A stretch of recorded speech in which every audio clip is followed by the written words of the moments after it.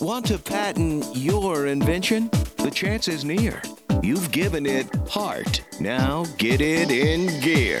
It's Passage to Profit with Richard and Elizabeth Gearhart. This is Richard Gearhart. And Elizabeth Gearhart. Welcome to Passage to Profit on WOR 710, the voice of New York.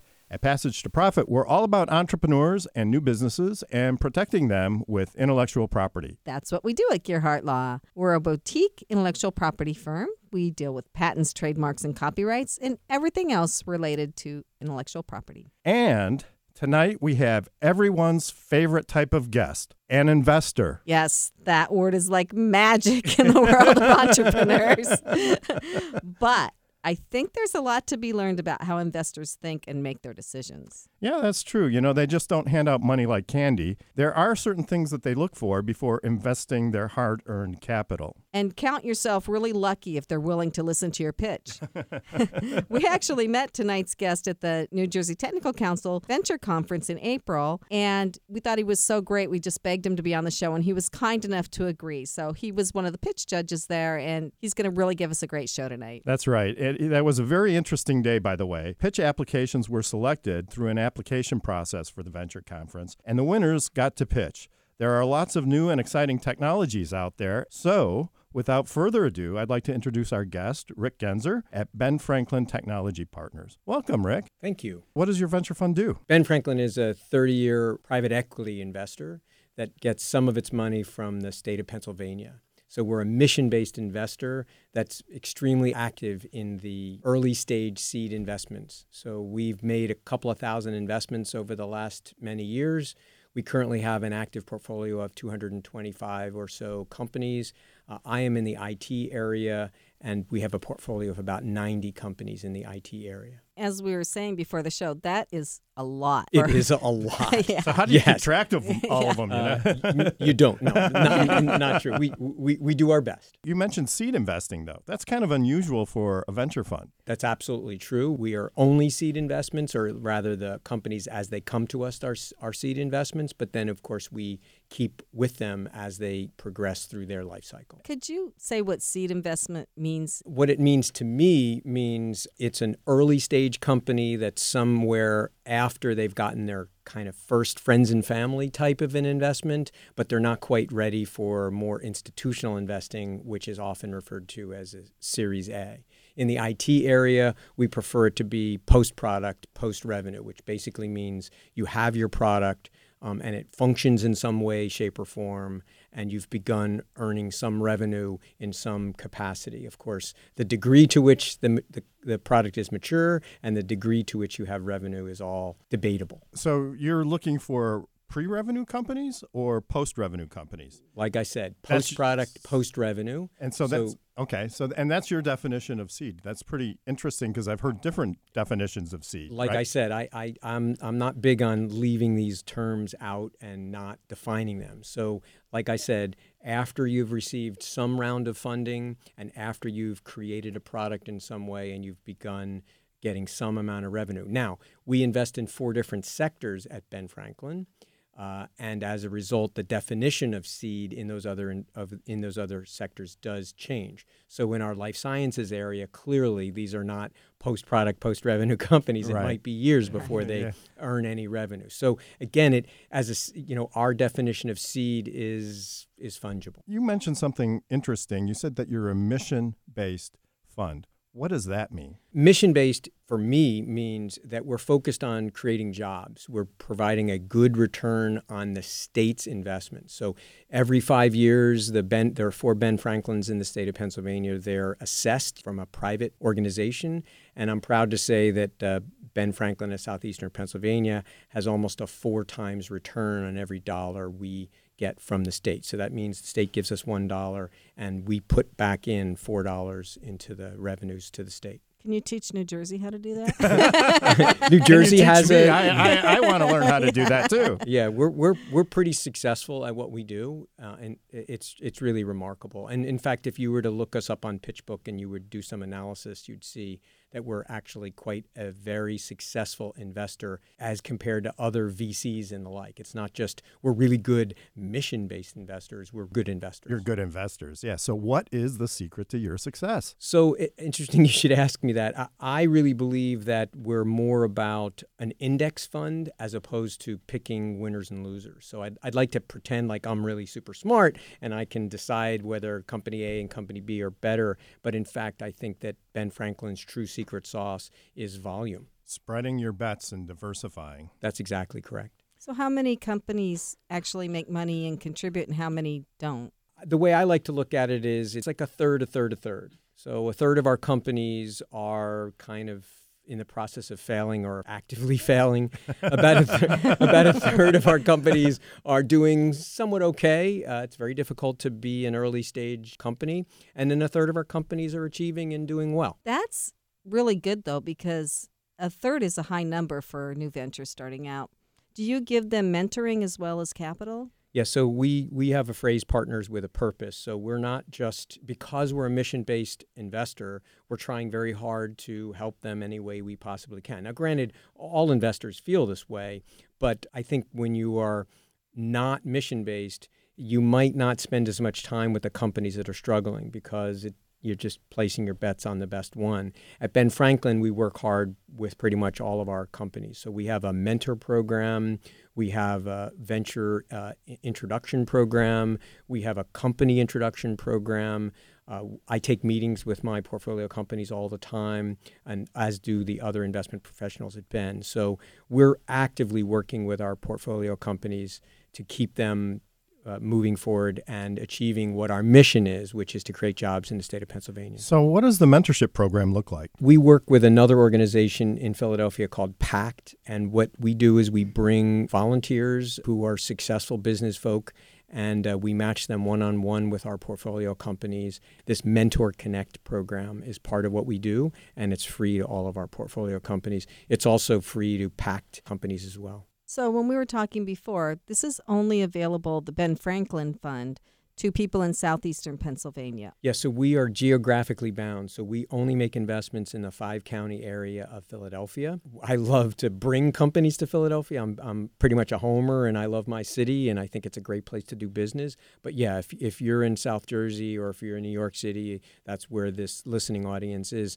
Come to Philadelphia. It's a great place to do business, and then we can consider you for an investment in Philly. Now, you don't have to be only in Philadelphia. I make that point. You need to have a significant presence here. Basically, as I mentioned, our mission is to create jobs, so a significant presence in Philadelphia. So we have companies that are headquartered in other countries and in other states, and they just have a significant presence here. Of course, we prefer you to have everybody or as much as everybody as possible, but we're pretty flexible to that definition. We're here with Rick Genzer from the Ben Franklin Technology Partner Fund in Philadelphia. You're listening to Passage to Profit with Richard and Elizabeth Gearhart. We'll be speaking more with Rick right after this message. There's never been a better time to start your own business. The opportunities are infinite and only limited by your imagination and enthusiasm. At Gearhart Law, we believe the most successful companies all have one thing in common. They start with a solid foundation first. Gearhart Law has years of experience protecting entrepreneurs' ideas and brands using patent, trademark, and copyright protection. So if you have a new consumer product, a new software application that you're planning to build or sell, or a brand or company name that you want to protect, contact the experts at www.gearhartlaw.com. Our professionals will create a custom strategy designed to fit your needs and your budget. All of our attorneys are passionate about protection, licensed and qualified to represent you before the United States Patent and Trademark Office. Don't start your project without calling us first. Visit GearhartLaw.com. Together, we can change the world. Visit GearhartLaw.com. This ad has been read by a non-attorney spokesperson.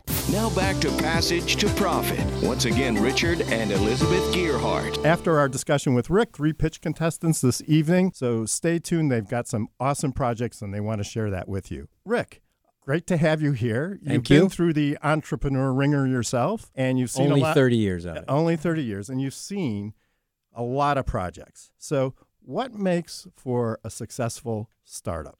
So successful startups obviously, need to do something unique. They need to do something that's defensible. So you need to be able to not only do something unique, but you then need to, once you've said, hey, this is really unique and everybody wants it, you have to be able to defend against all the other people that are going to come in and want to do the same thing. It has to pass the giggle test, right? You have to be able to say it without giggling, and then it's a good idea, right? Yeah, the giggle test and the smell test. Well, and I know a great way to defend it and protect it. Oh, Right, really? Richard? Would that be intellectual property? Oh, my God, what a great idea. Eureka! So do you advise people to get intellectual property? The subject of intellectual property comes up all the time in the work that I did for 30 years and the work that I do now. I think in the software space, which is where I came up through, I think it's debatable, and I've had this debate many, many times. I think in the other areas, it's very, very important. Even in the software area, there are times when it's super important, and I could go through a couple of examples of that. But certainly in the case of, we have some robotics companies, we have some drone companies, they really need a strong patent portfolio so that they can defend what it is that they're doing against would-be competition. Right. And I mean, for software, we were talking about it. Elizabeth and I were at a presentation this morning, and a lot of it depends on the life cycle of your product. You know, if you get your patent and it takes 5 years to get the patent, but in 3 years the technology has moved on, what good did it do you, right? So it's software applications aren't the perfect solution for every project, but you do have to make sure, number one, that somebody else doesn't have a patent that can block you. And number two, you need to get some good advice based on what you're trying to achieve, what your business model is, life cycle, what's protectable, all those kinds of things. I agree with that. I mean, the freedom to operate is important, so it's important to know that whatever you're doing, you're not infringing on what somebody else is trying to do. I use a phrase, the best defense is a good offense. It's important to get into the market, fail fast, do what you need to do, and if you're spending all this time worrying about your intellectual property, not that that's unimportant, but you want to make sure that you strike the right balance. You want to spend all your time on defense. You really want to get into the market and let the market tell you what it is that you need to do. So what does make for a good startup besides intellectual property? Having a good product idea, of course, is important. A strong team. I think one of the most important things I look for and what people should be thinking about is what I call domain expertise, which is different than subject matter expertise. So domain expertise says, I'm in the logistics industry and I've been in the logistics industry for 20 years. I know all about it.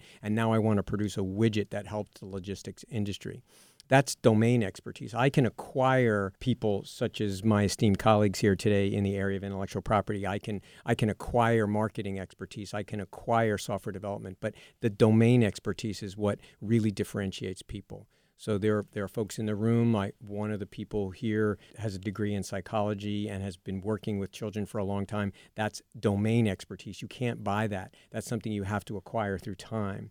Another individual knows a lot about fundraising in the area of not-for-profits. That's domain expertise. He might be able to find somebody that's really good in the messaging area and he could buy that expertise. But the domain expertise is a true differentiator. That's awesome advice. And I don't hear too many investors cite that as a significant, I'm weird. significant factor. Well, then you're in the right place, Yeah, Rick. what can I say? I'm in green rooms all the time with other investors, and I'm often an outlier. I don't know whether that's a good thing or a bad thing, but I'm often an That's why we wanted outlier. you on the show. Because we're outliers too. Yeah. What are some of the screens that VCs use when they're looking at projects? So I think that's a little bit different than what makes for a good startup. What are you guys looking at when you're looking to make an investment? You use the word screen, and that's interesting. I can't really speak for other investors because, again, I tend to be a little bit of an outlier. So I'll explain it how I do this. And I basically have about 24 risk-reward variables that are sitting in my head as an amalgam at any given moment. And when a new organization, new company, new business plan comes before me, I pick and choose among these 24 or so variables, and I begin using them to try to decide whether or not the risks are too great or they're managed, or whether the upside is too small or fantastic. And so it's this risk-reward balance among these 24 or so criteria. So what are some of these factors you're looking at? Technology is a classic one. The experience of a team is another. product market fit is another. There's 24 of these, and every investor tends to be very well versed. So what is a real red flag when you're looking at something you might invest in? I don't use all 24 all the time. So a red flag in one situation might not be a red flag in another. So I'm going to use, as a funny way, there's a lot of investors that will never invest in a husband and wife team. Oh my gosh. We heard that. I had to bring this up, but they will. I mean, they literally. I'm in the green room and I'm talking to these guys. I will never invest in a husband and wife team. I'm like, well, what is that about? Yes, I just can't believe that that's an absolute definite red flag. I think a red flag would be that if there's two co-founders and I detect that there's a friction between them, regardless of their marital status, if I detect a friction, that is a red flag. And I'll give you an example. I am talking to the founders. We're having a discussion in my office, and one of them makes a statement, and then the other one either does A, repeats the same thing in their own words, or B, slightly contradicts what the first person said. That, to me, is a red flag. It doesn't matter whether they're married or not. It's this whole dynamic between the two co-founders. And I just want to point out, though, that husband and wife teams on the radio are phenomenally successful. There's a lot of love in this room. There's a lot of love in this room. You never hear the fights behind the scenes. Nor do we want to. It is really interesting because we've had people come up to us and say, husband and wife team at the law firm, but it works for us. And you know what? We like each other. There's advantages to having people that you really trust on your team. We're both in it for the right reasons, and we make a go out of it. So I agree with you. I could see where it would be problematic, if the marriage isn't working, if there's a divorce on the horizon. All of those things make business a lot more complicated. But if it works right, I think it can be a tremendous asset. So I'm going to bring this home to your point here, Richard, and it goes like this. I've been an entrepreneur for 30 years. I've been a part of very, very successful teams. I've been in part of teams that are an absolute disaster. And I will tell you that the common thread to highly successful teams, in my opinion, is when the values align.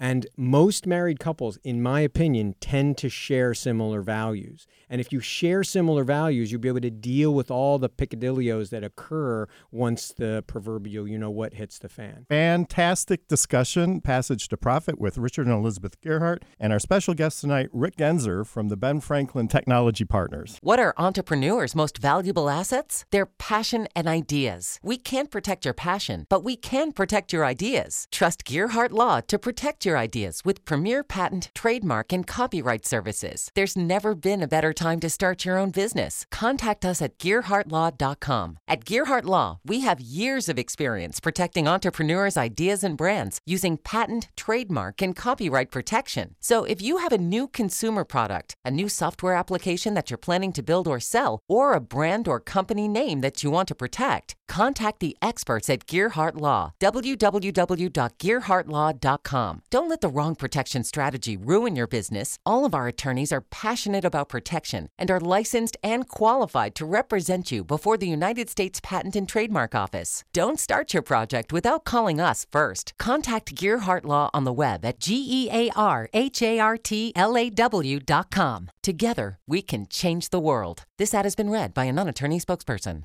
Passage to Profit continues with Richard and Elizabeth Gearhart. Now on to the pitch portion of our presentation. But before we start that, some vital information. Listeners, or even people listening to the podcast that comes out the day after the show, listen to the pitches. It's great if you can listen to all three. And if you're just tuning into the podcast now and you did not hear our special guest, Rick Genzer, talking about what he does in Philly with startups, then you have to go back and listen to that. But anyway, thank you for catch that. it on the podcast. Yes, It'll be on our website tomorrow. yeah. So when you're listening to the pitches, please really think about which of the three you like best and go to the Passage to Profit page on the Gearhart Law website and scroll down, and you'll see a contest there with the three pitches, and you can click on one to vote. And that's Gearhart Law, GearhartLaw. Everybody gets one vote, and the voting is open for a week. So don't forget to like us, too, on Facebook, Twitter, and Instagram. Since you can only vote once, you need to get your friends to vote, right? And If you're telling people after the fact, though, and they cannot remember the name of the show, just visualize yourself walking down a passage with a huge pot of gold at the end. Passage to profit. And may your passage be short and your profit be huge. And now on to the pitch portion. Each contestant gets 2 minutes to pitch, followed by a discussion with our guest, Rick Genzer from Ben Franklin Technology Partners, and Elizabeth and I. The overall vote getter gets a professionally produced video of their pitch, a $500 value. And it goes on to our YouTube channel, too. So let's get started. Our first pitch is by a team. We have Yvette Long of Platinum Minds and Karen Kirby of Prager Meta CPAs, and they are going to talk about what they're doing. I'm Yvette Long. And where are you from, Yvette? I'm from Chester, New Jersey. Okay, great. I'm the director of Platinum Minds. It's an education leadership development organization for boys. We work with boys from our urban communities, helping them get a better education, understand leadership skills, and be instrumental in becoming leaders. And we look to provide opportunities for them to really exceed to their full potential, develop skills where they can be mentors and be instrumental in making their communities a better place. For us, we feel that it's important to help those young men that are doing well academically, but because of their environment, are challenged. So Platinum Minds provides that opportunity in 3 areas. We're in Morristown, East Orange, and Asbury Park. And for us, the opportunity to make sure that they can exceed and provide better resources in their communities. One of the things I thought that Karen, she's on our board, might be helpful with is that she understands our need to provide funding in these different areas. We have schools and other organizations and even parents that are asking us if we can expand into these other areas. And it's always difficult for us. It's a challenge because we don't have the funding to do so. Karen, could you talk a little bit about that? Sure. My role with the organization as a member of the board is trying to help fundraise so that Yvette and her good work can expand to more communities, can expand to more programs. And so my work is to try to help her get sponsors for her events, bring in donors, bring in people that come to her events, and help give her the funding that she needs to continue to expand and improve her services. Yeah, we have these wonderful boys that have the opportunity to do well academically, but they're limited by sometimes the school environment and resources. So Platinum Minds provides those educational leadership resources for them to excel to their full potential. And we would love to be able to provide that in more communities for more young boys in our urban areas. So, Yvette, can you tell us some of the things that Platinum Minds has done to help some of these boys? Oh, sure. This is our 12th year, and we have a Arete Leaders Program that we provide on Saturdays from September to June. During that, as part of that, we do college prep, SAT prep, and writing skills. We do math assessments, helping them improve in math areas.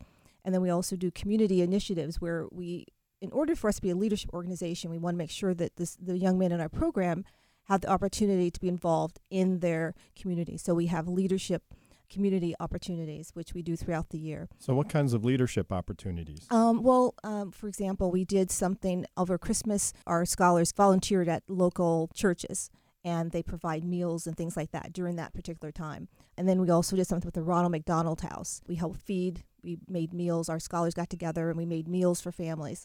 And then in the spring, we did something for Father's Day. We went down, we created bags and gifts for fathers and provided those to homeless fathers. So anything that we can do in the communities where we can make sure that our scholars are instrumental, they can see their value in their communities is important to us. So what are your greatest challenges in terms of talking to potential donors to your organization? The biggest challenge is really there's so many needs and so many organizations out there, and each business kind of has what they're focusing on. So you sort of get caught in the noise? Yes. But what I've found is when I really get to talking to them about what the mission is and what Yvette's organization does, we really get so much support. And I've found that in the 3 years that I've been helping her, once we get an organization in to help, they're in, and they come and they donate and they give every single year. So may I give you a piece of advice? Yes. Sure. I'm pretty well practiced in the area of trying to get through the noise and cut through.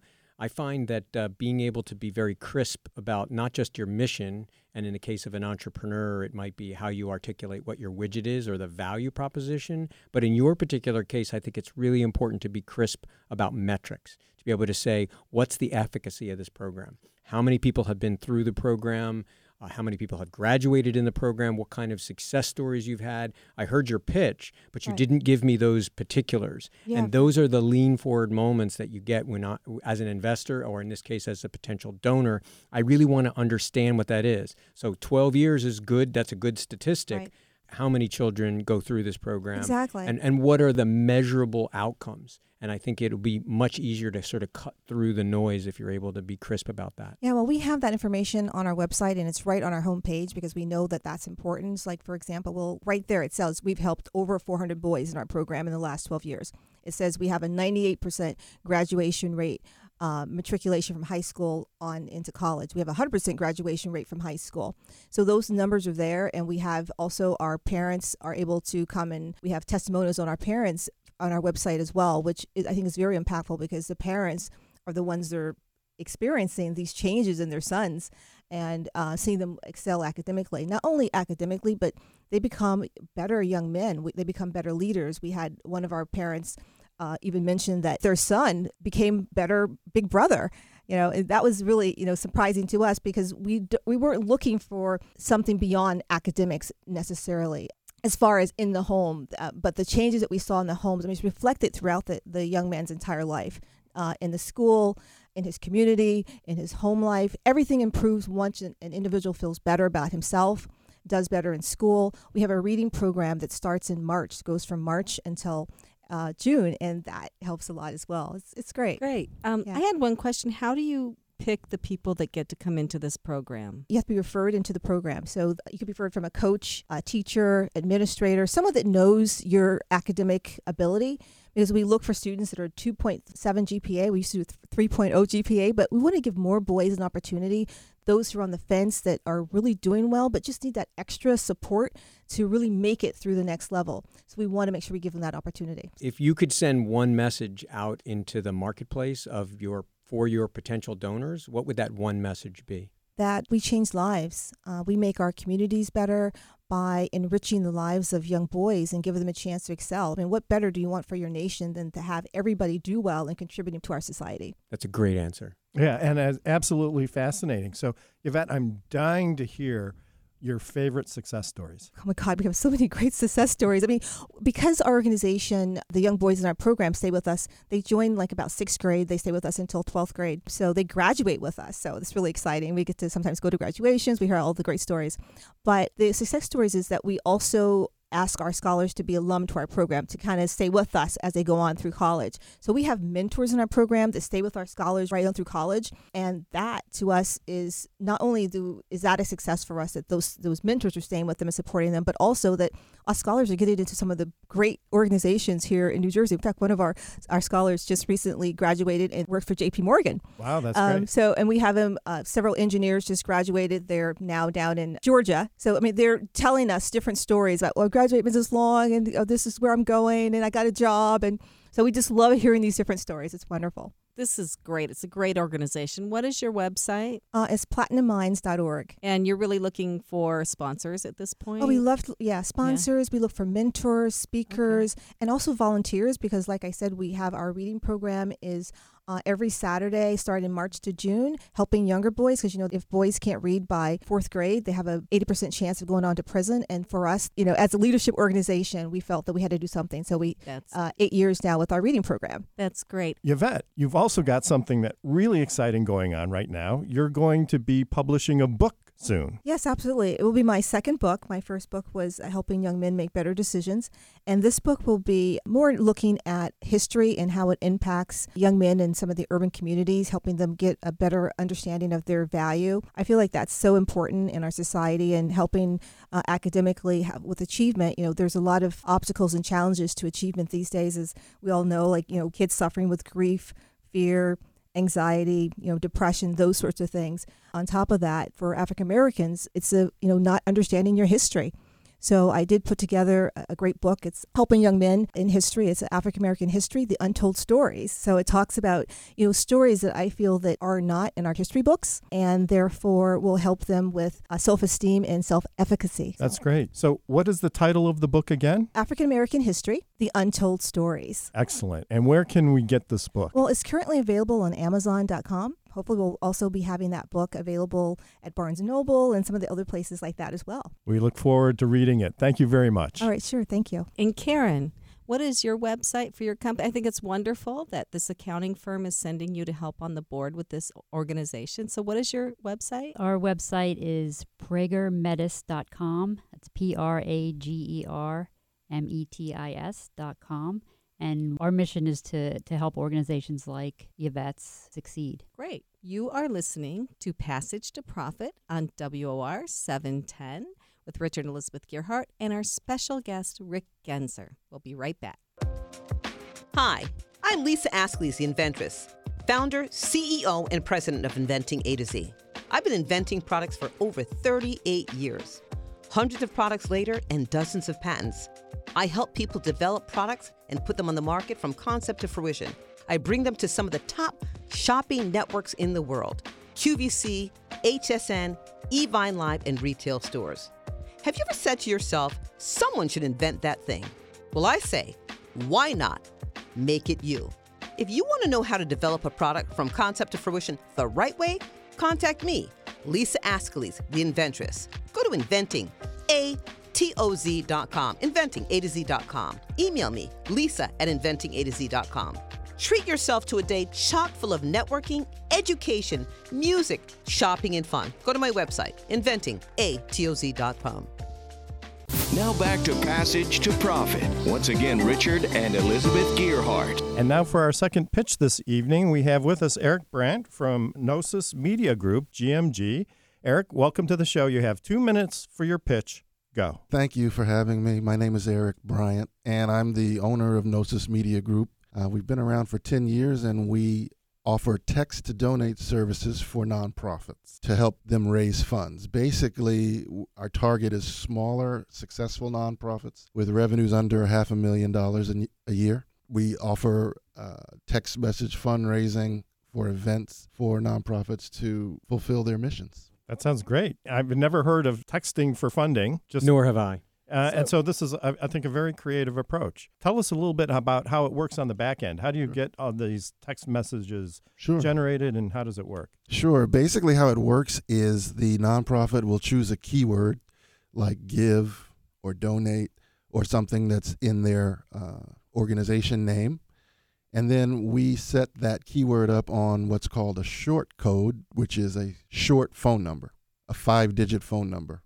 So when people text donate to the short code, it initiates a donation sequence where it sends them a link to the nonprofit's PayPal page or whatever mobile checkout they choose to use. And the donor in a few clicks can make a donation of any amount or a recurring donation that goes directly to the nonprofit. So it's a way of making the fundraising more extensible. A person doesn't have to be right in front of a computer. They don't have to have a checkbook. They have their mobile phone, which everybody carries. So if we wanted to set something up so people could donate to Passage to Profit, for example, you're the man. Yeah, that's right. So how is this product priced, and how do you make money on that?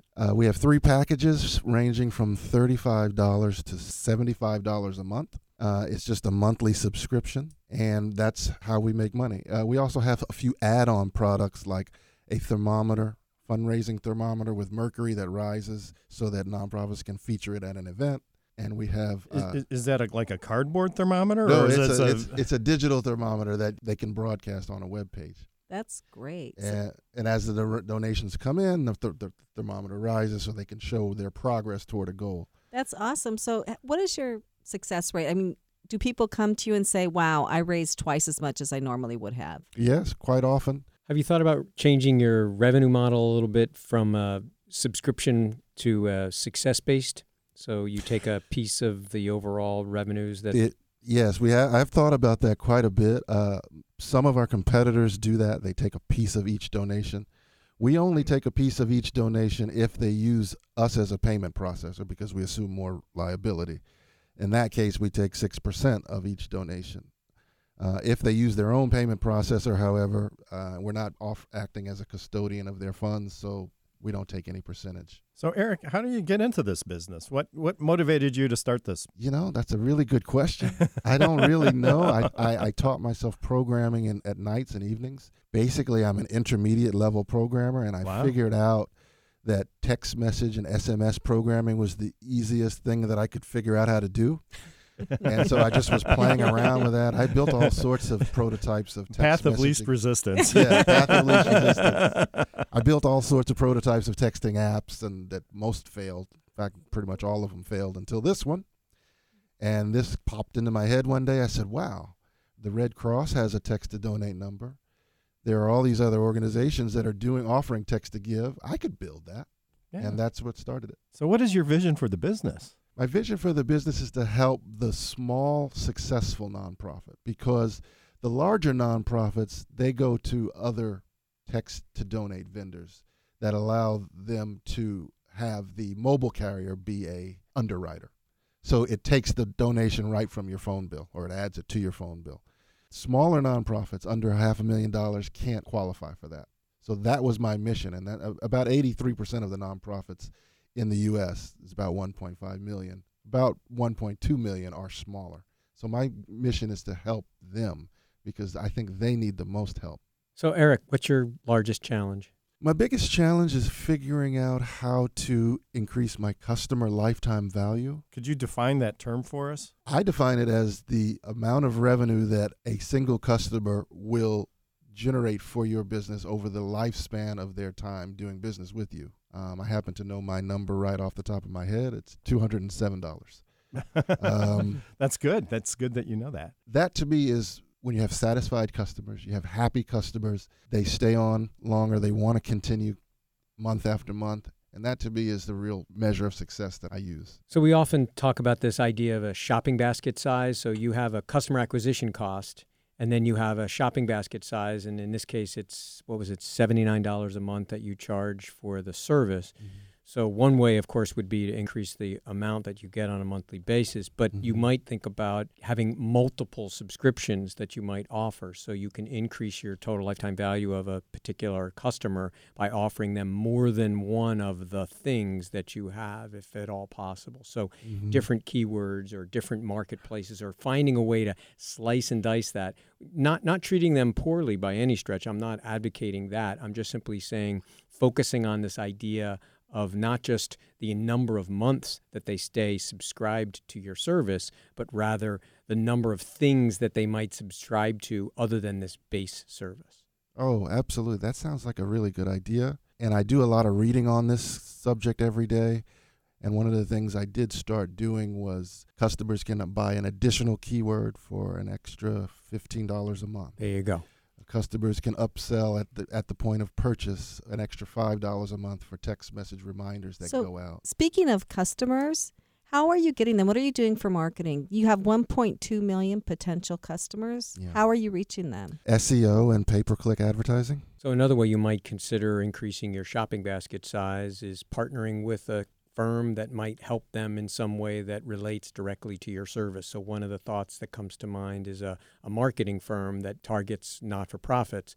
You could sell your service and their service together, and vice versa. They could sell your service as well. Eric, do you have any sense of how your customer lifetime value stacks up against other people in the industry? Do you think that it's just a matter of the nature of the business, or are there things that you really feel that you could do to extend it? One of the things I did to help was to create a customer service chatbot so that it's live 24/7. And I've trained it over many, many months to field frequently asked questions. And I think that has helped. I see an uptick in usage of that. Excellent. That way I can answer questions when I'm not actually able to answer questions. But I think it's the way the world is going. I feel like it just comes down to just trying to improve the product and make it the best user experience for my customers. You talk a little bit about stickiness. You want the customers to stay with you for a while. Your shopping basket is, let's say, $79 a month. I'm assuming you perhaps have this a monthly subscription.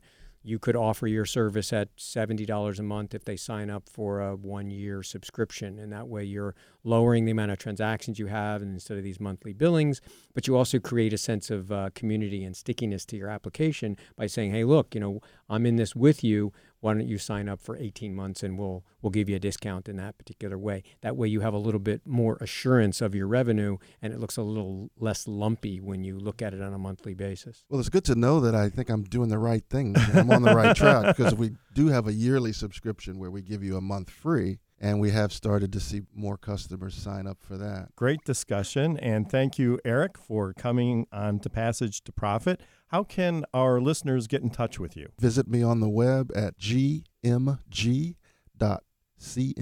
Not .com. At Because that's what everybody types in. It's .cm. .cm. You're listening to Passage to Profit with Richard and Elizabeth Gearhart, and we'll be right back after this moment. There's never been a better time to start your own business. The opportunities are infinite and only limited by your imagination and enthusiasm. At Gearhart Law, we believe the most successful companies all have one thing in common. They start with a solid foundation first. Gearhart Law has years of experience protecting entrepreneurs' ideas and brands using patent, trademark, and copyright protection. So if you have a new consumer product, a new software application that you're planning to build or sell, or a brand or company name that you want to protect, contact the experts at www.gearhartlaw.com. Our professionals will create a custom strategy designed to fit your needs and your budget. All of our attorneys are passionate about protection, licensed and qualified to represent you before the United States Patent and Trademark Office. Don't start your project without calling us first. Visit GearhartLaw.com. Together, we can change the world. Visit GearhartLaw.com. This ad has been read by a non-attorney spokesperson.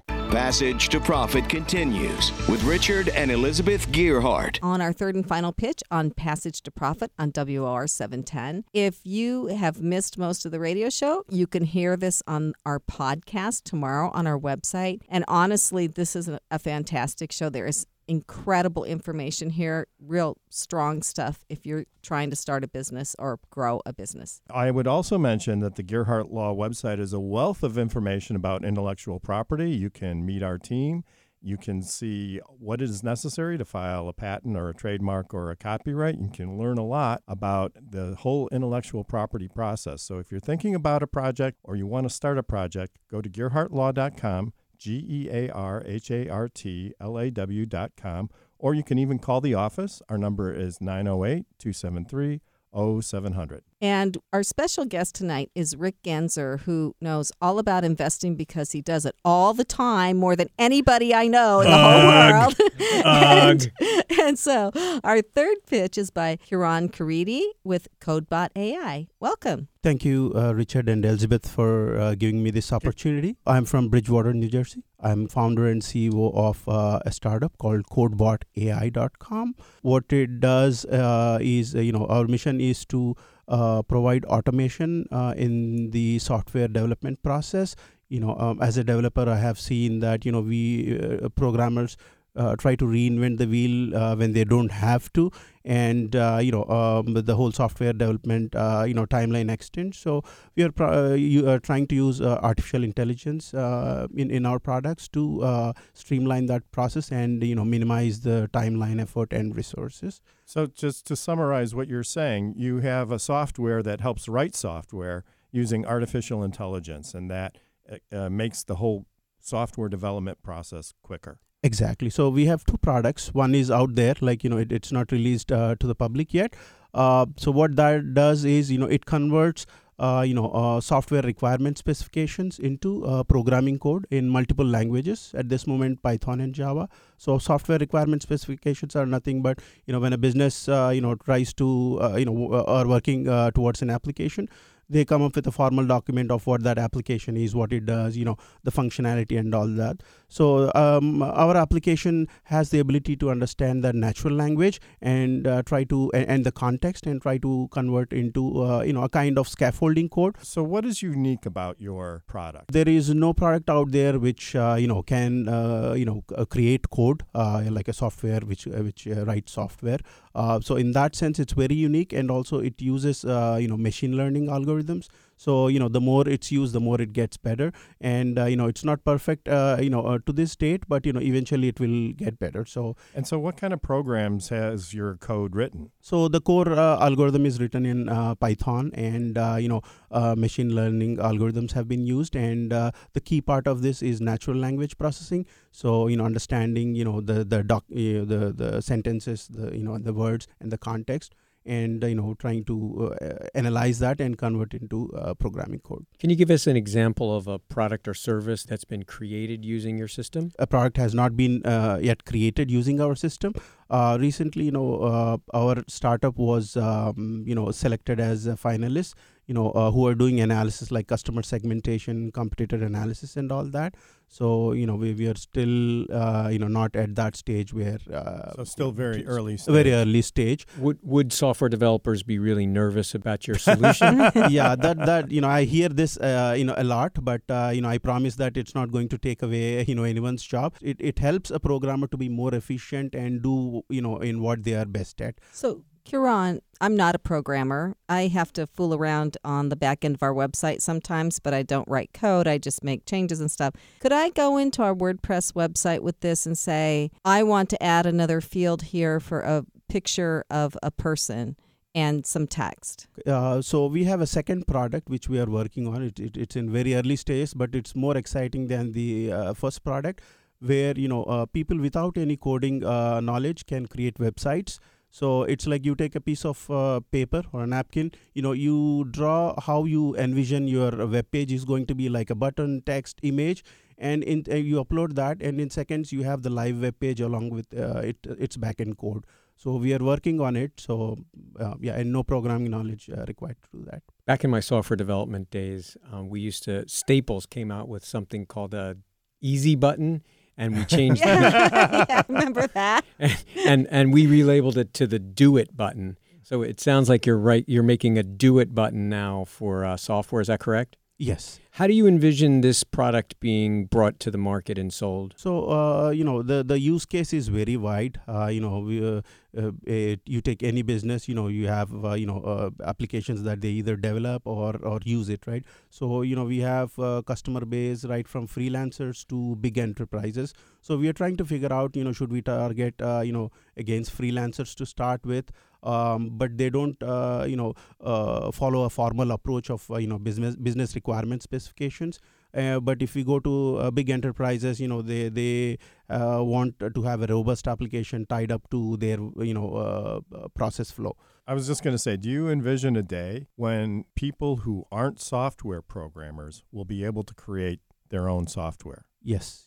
That's what our mission is. That these products are targeted at people who don't know any programming, but they can still create applications. May I give you a piece of advice? Please, yes. So as an investor, our radar goes up a little bit, and my little radar is going up right now. We have a phrase called boil the ocean. So what makes me concerned is that, there's no doubt in my mind, or rather, there's no doubt in your mind that you think this software can do pretty much anything. But my advice to you is to think very narrow.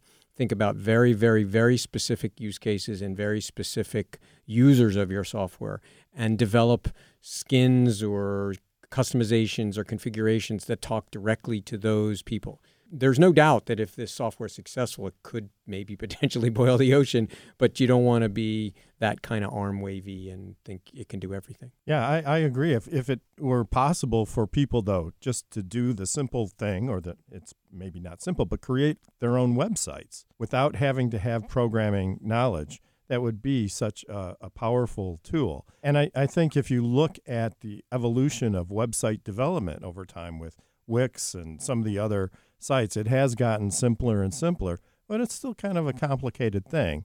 And so we certainly wish you luck in your quest to achieve this goal, because I think things could develop so much more quickly if we didn't just rely on software programming, but other people who have other perspectives could create software that could be used. So I have a question about the whole website thing. So I created a website in Wix, but I didn't have any SEO on the back end, or I never saw the back end because Wix does all that, right? So if I'm doing my own website, I want to get organic results.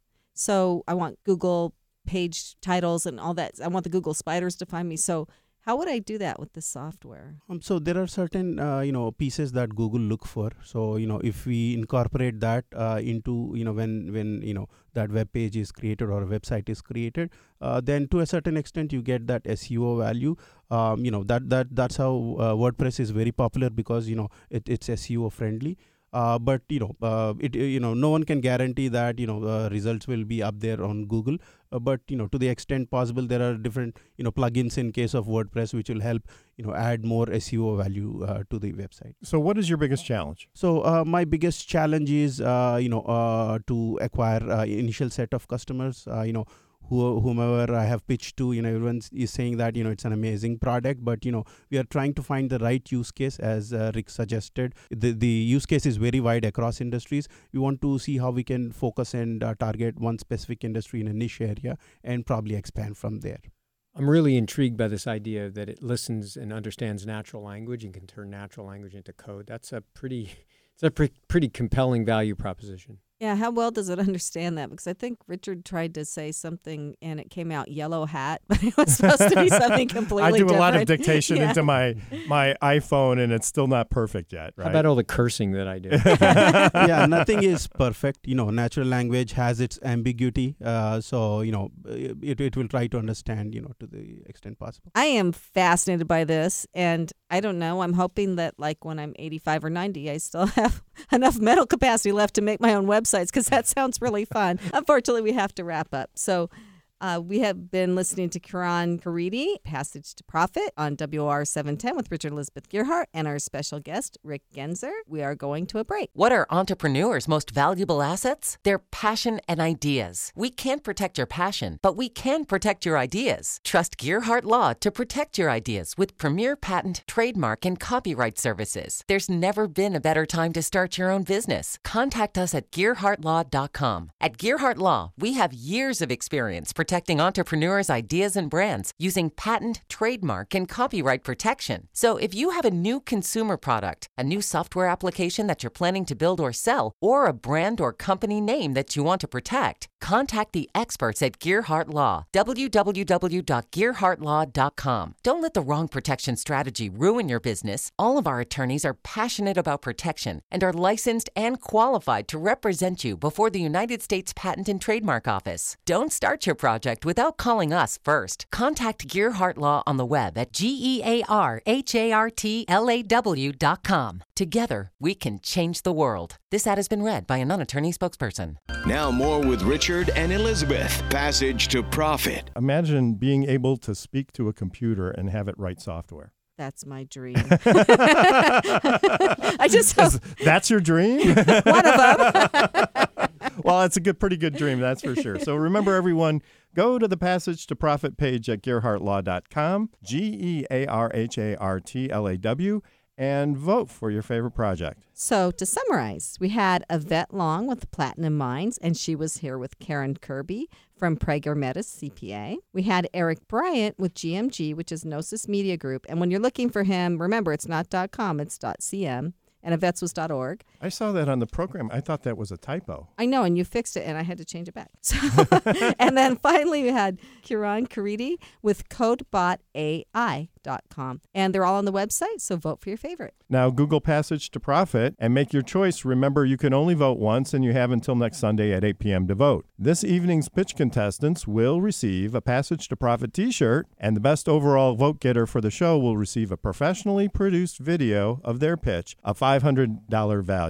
And before we sign off, I would really like to thank everyone who tromped down to the iHeart Studios here in Tribeca and participated. And we just love hearing these pitches each week. I agree that they were wonderful. And I also want to thank our guest, Rick Genzer from the Ben Franklin Technology Partners. Rick, do you have any final words of wisdom for our listeners before we sign off? I think that all the entrepreneurs did a great job. I certainly learned a lot as I listened to them. I think that the key is to have a lean forward moment in how you're pitching to make sure that you want to compel somebody to really listen to what your pitch is. I think that you want to tell a good story.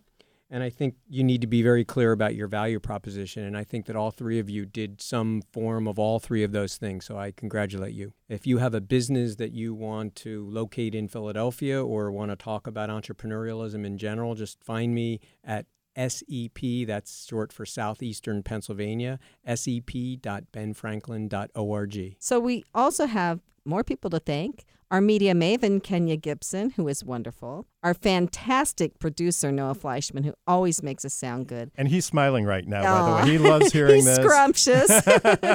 And Rob Barrett's our fantastic engineer, who we really missed last week, but he's back, and we're so glad. And the whole iHeart team. So don't forget to join us next week for another excellent speaker and another round of pitches. And listeners, you can start thinking about what your pitch will be. And don't forget to like us on Facebook, Instagram, and Twitter. This is Richard and Elizabeth Gearhart on iHeartRadio with Passage to Profit, WOR 710, the voice of New York.